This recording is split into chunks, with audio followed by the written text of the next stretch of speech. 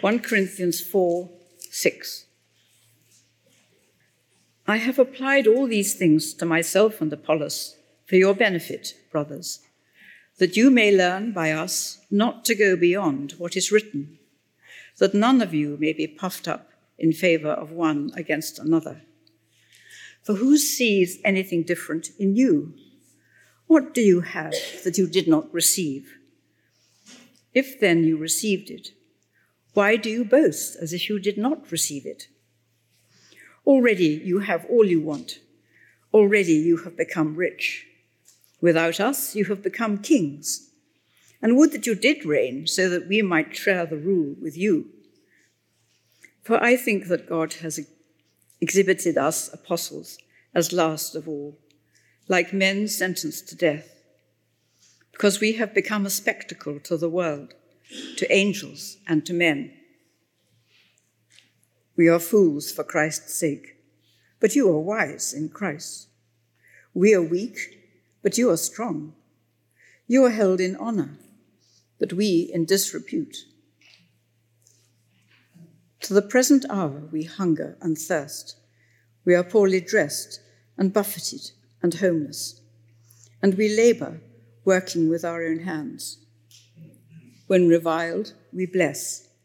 When persecuted, we endure. When slandered, we entreat. We have become, and are still, like the scum of the world, the refuse of all things. I do not write these things to make you ashamed, but to admonish you as my beloved children. For though you have countless guides in Christ, you do not have many fathers. For I became your father in Christ Jesus through the gospel. I urge you then, be imitators of me. That is why I sent you Timothy, my beloved and faithful child in the Lord, to remind you of all my ways in Christ, as I teach them everywhere in every church. Some are arrogant, as though I were not coming to you. But I will come to you soon, if the Lord wills. And I will find out not the talk of these arrogant people, but their power. For the kingdom of God does not consist in talk, but in power. What do you wish? Shall I come to you with a rod, or with love in a spirit of gentleness? Our subject this morning is authentic and genuine Christian work. What will it look like to be part of and to engage in an authentic Christian ministry, the spectacle of it? What will it feel like to be part of and to engage in a genuine Christian work, the experience of it? What does it mean to practice such a work, the practice of it? We're at the conclusion of Paul's defense of his own Christian ministry. This situation is this letter to the worldly church in Corinth. Corinth was in Greece. Corinth was a place where you found all the intellectual, economic, philosophical, and cultural privilege of Greece. Corinth was an intellectual powerhouse, a Russell Group, an Ivy League of its day. Corinth was the financial powerhouse, Wall Street, and the city of its time. Corinth was politically key, Westminster and Capitol Hill.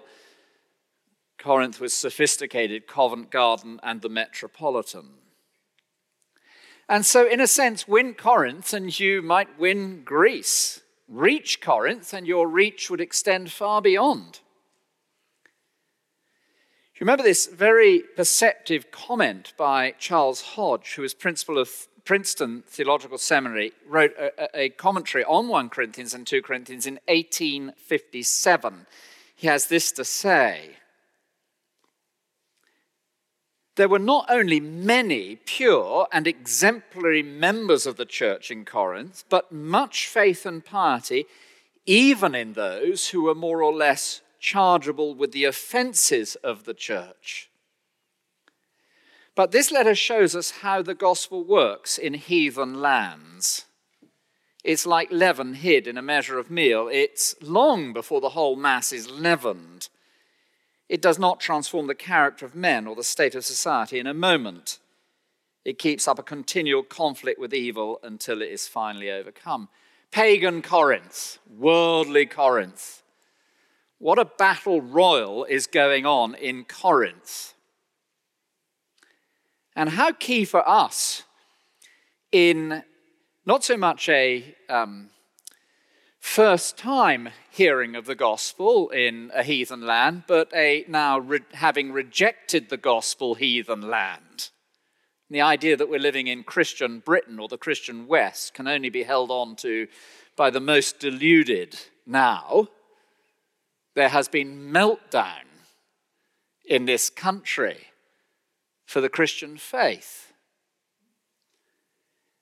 So what does it look like when you live in worldly Britain and in worldly London? Of course, if Paul loses the battle of chapters 1 to 4 for his ministry, he can say what he likes in chapter 5 through 16, and nobody's going to pay a blind bit of attention. So this is absolutely key, as we see in chapters 1 through 4, a defense of apostolic ministry. And it's almost worth asking ourselves this question through the rest of this week. I hope you'll ponder this passage a lot. Would I go to a church led by the Apostle Paul? I suspect a number of us would find it very uncomfortable. What will it look like? What will it feel like? What will it mean to be engaged in such a ministry? Well, there are three images that dominate verse 8 through 21. One is the gladiatorial arena. The other is, I'm going to call it the kitchen. And the third is the family.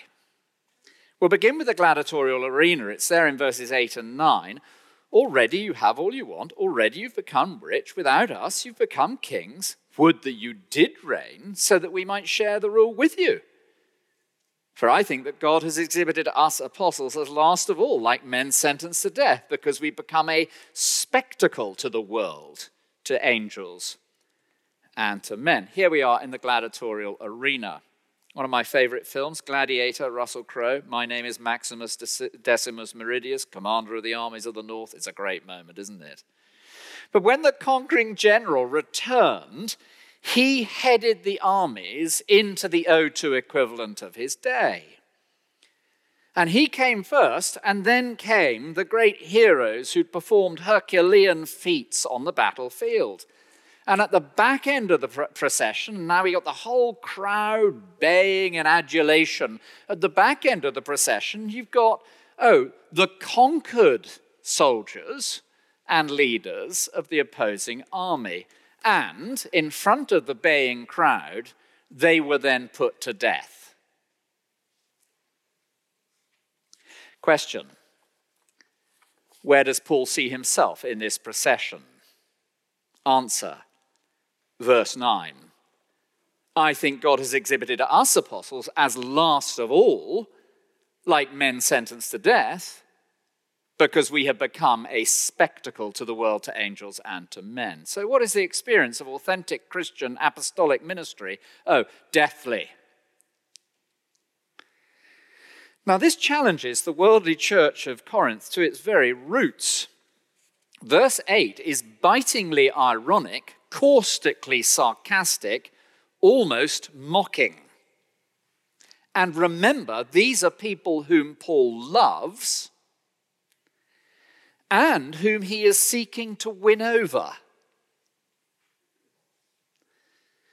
Striking, isn't it, that in his ministry, as he preached, Paul mocked, was ironic, and even sarcastic. Would you attend a church led by the Apostle Paul, I wonder?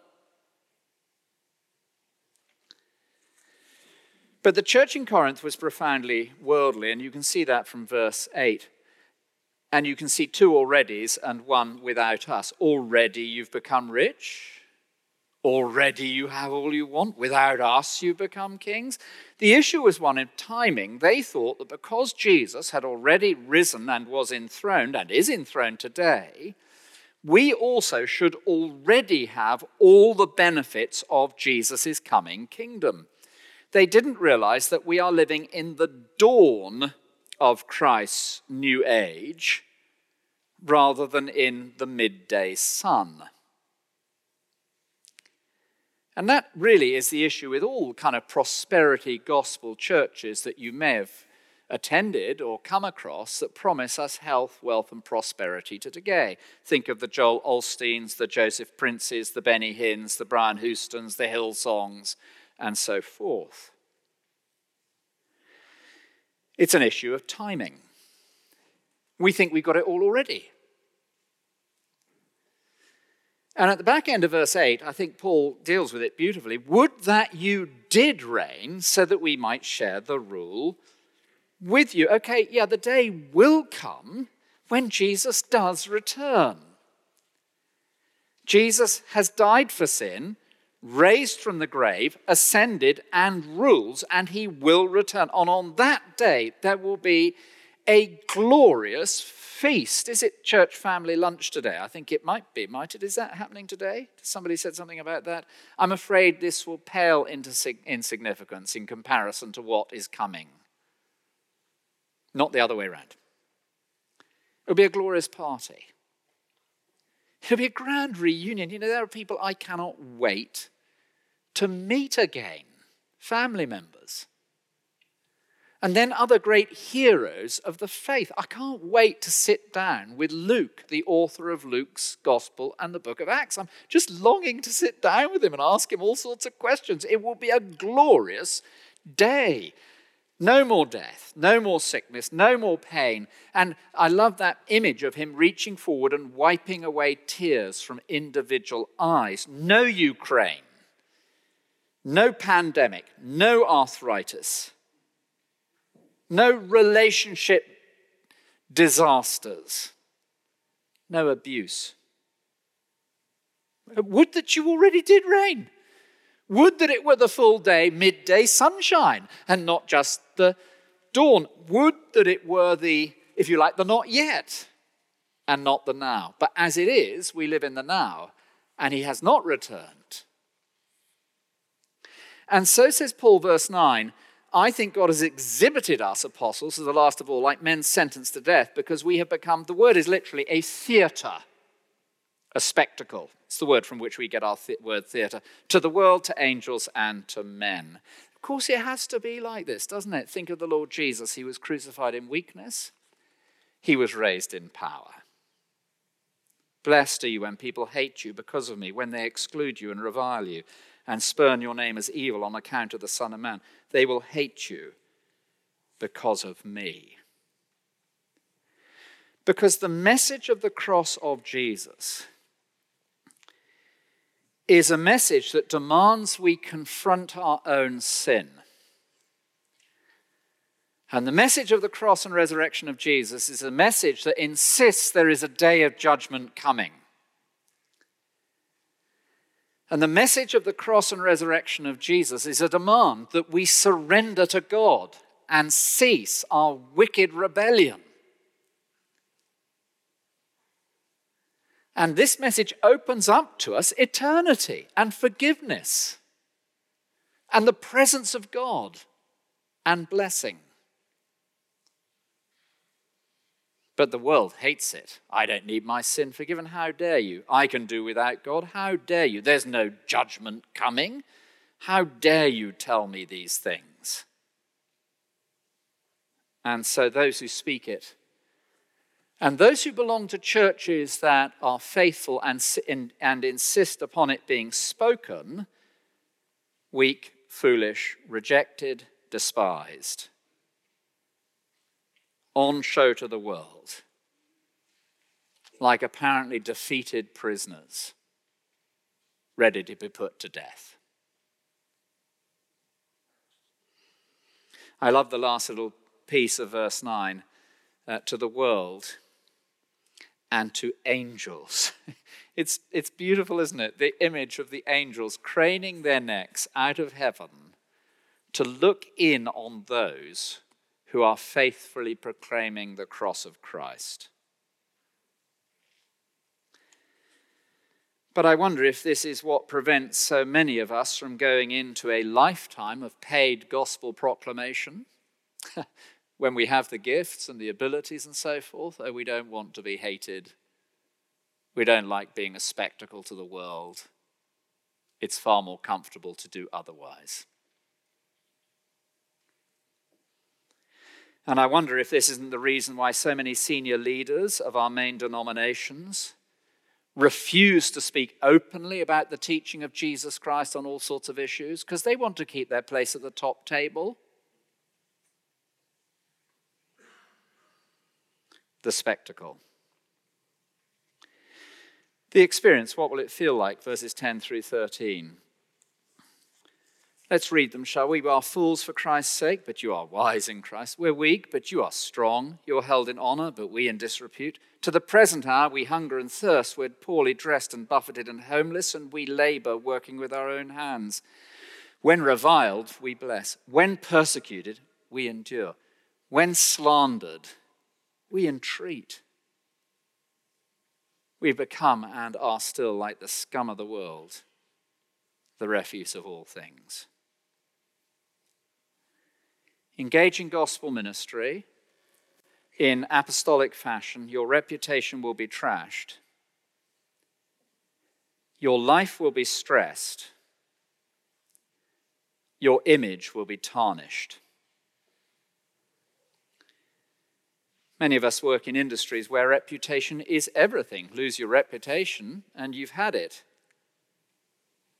But verse 10, we're fools for Christ's sake. We're weak. We're held in disrepute. You stand up openly and clearly as a man of Jesus, a woman of Jesus. You are unafraid of men in your workplace and speak boldly of Christ. Oh, the wisdom of this world will hate it. The power brokers of this world will detest it because they go like lemmings after the world in all these matters. You'll never gain approval. Your reputation will be trashed. Your life will be stressed, verses 11 and 12. The apostle, whose sole priority was to advance the Christian gospel at all costs, experienced extraordinary deprivation and marginalization and pressure.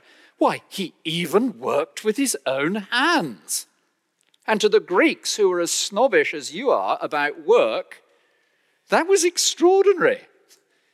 If you'd been to university to end up doing manual labor, dear, oh dear, oh dear. The idea of working with the hands was utterly demeaning.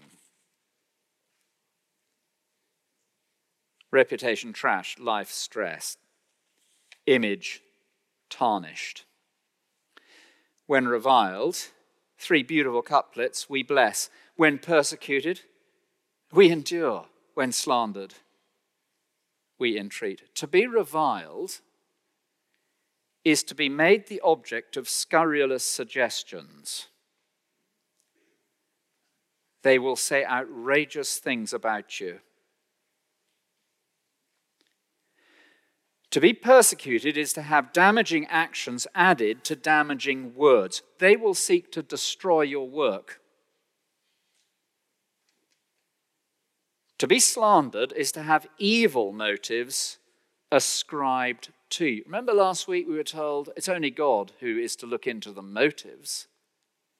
But to be slandered is to have evil motives ascribed to you by the worldly. And again, we think of Jesus. He had no formal majesty that we should look at him, no beauty that we should desire him.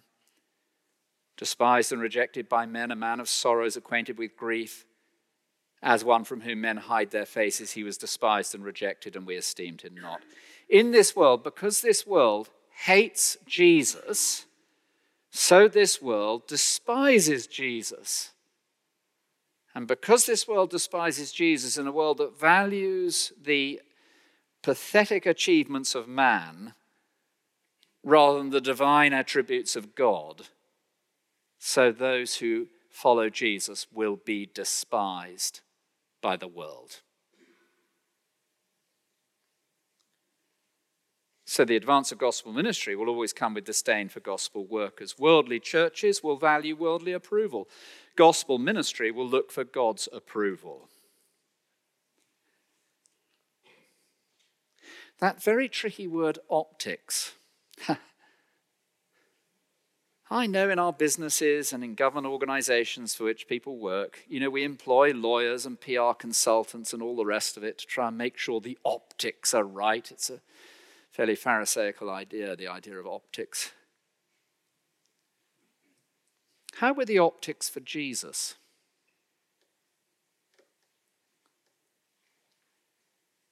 What were the optics like for the apostle? His reputation was trashed. His life was stressed. His image was tarnished. And verse 13 brings us to the image that I've suggested might come from the kitchen. It might do. We have become and still are like the scum of the world, the refuse of all things. The words are words for sweepings from the floor, dirt removed from the body, contents of the dust cart. I kind of think of Paul, who worked in the manual labor of tanning. He would have had images of, cartloads of offal and stinking fat scraped off hides. Others have suggested perhaps the scum from your bath. Nobody takes a bath these days, so that's no good. And others, your rather dainty recycling bin. Here's mine. It was sprouts and sprout peelings. And at the children's talk over the road, it absolutely stinks. At the church, it's been in my office actually for the last few days, so people have raised a slight eyebrow when they've come in. But in the children's talk, actually Katie, who was doing it, took the potato peelings and emptied them over the head of some individual. What will it look like to be in gospel work? Scum. How will it feel? Rubbish.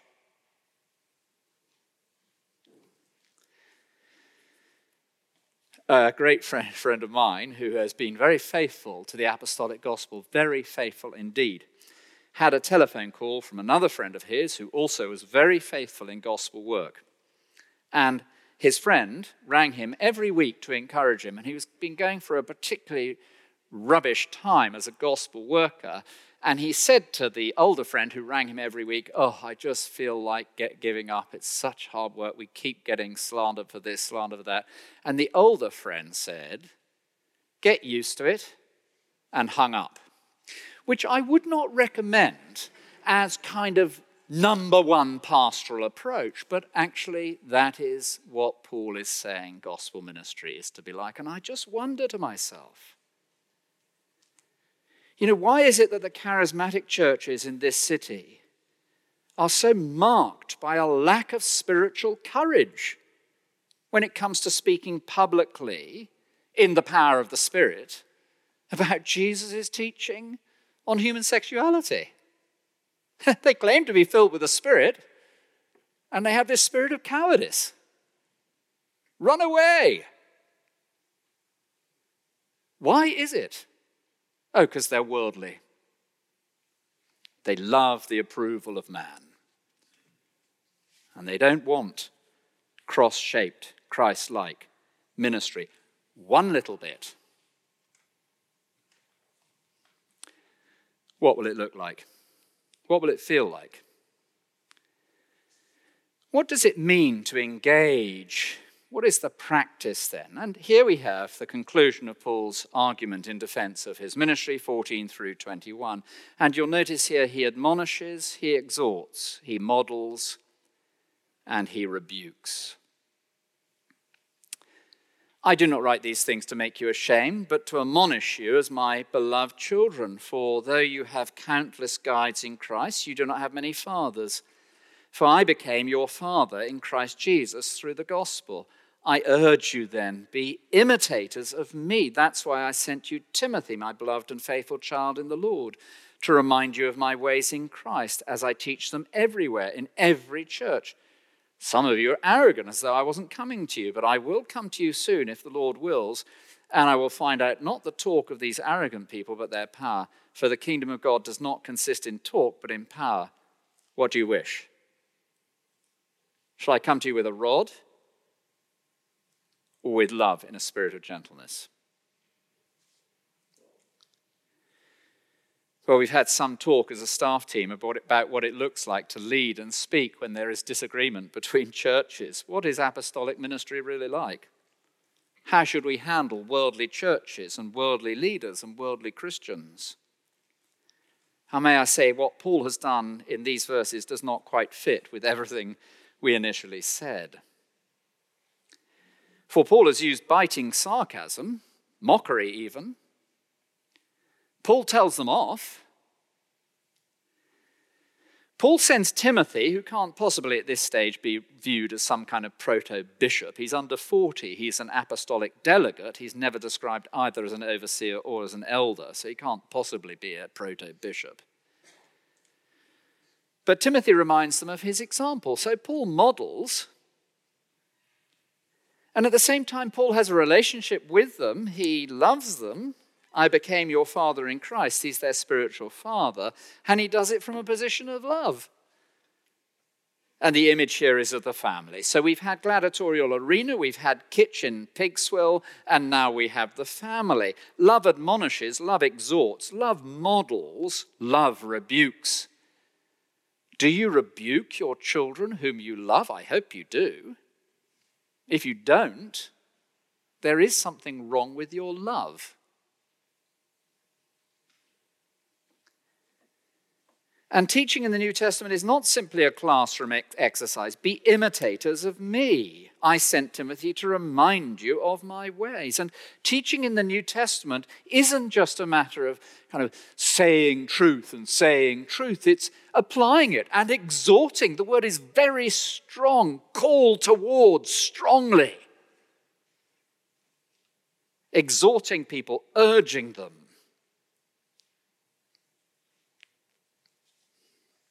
And so here's my final kind of interesting question for us to ponder on before we draw things to a close. You know, if you subjected Paul's ministry to a review of some sort, were you to review it, would he pass?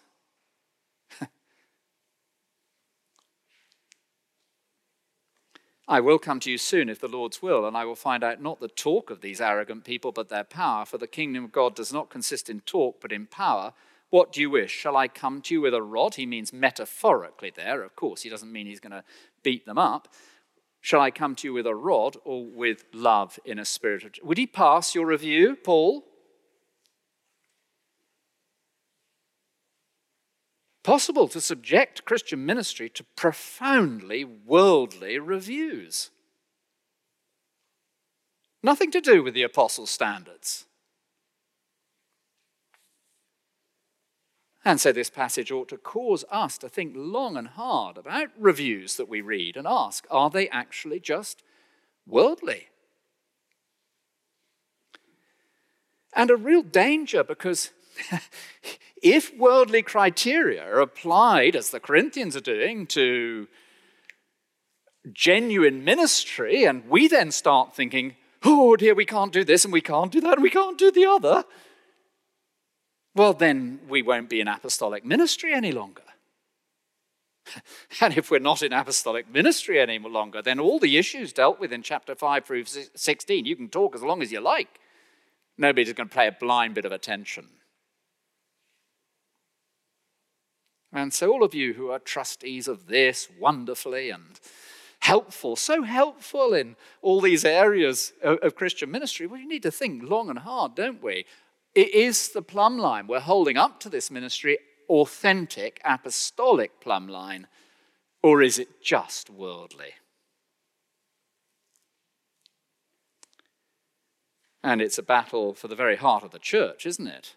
Lose this, you've lost apostolic ministry. Misjudge this, you've lost the gospel. 3 questions. What will it look like? What will it feel like? What does it mean to engage in this kind of ministry? 3 images: the gladiatorial arena, the pig swill, and the family. 3 conclusions. It will look like death. It will feel like rubbish. And it will mean being ready for admonition in the church, exhortation in the church, example modeled in the church, rebuke in the church. If you describe any of those things as spiritual abuse, then I'm afraid you have lost touch with apostolic ministry. Let me lead us in prayer.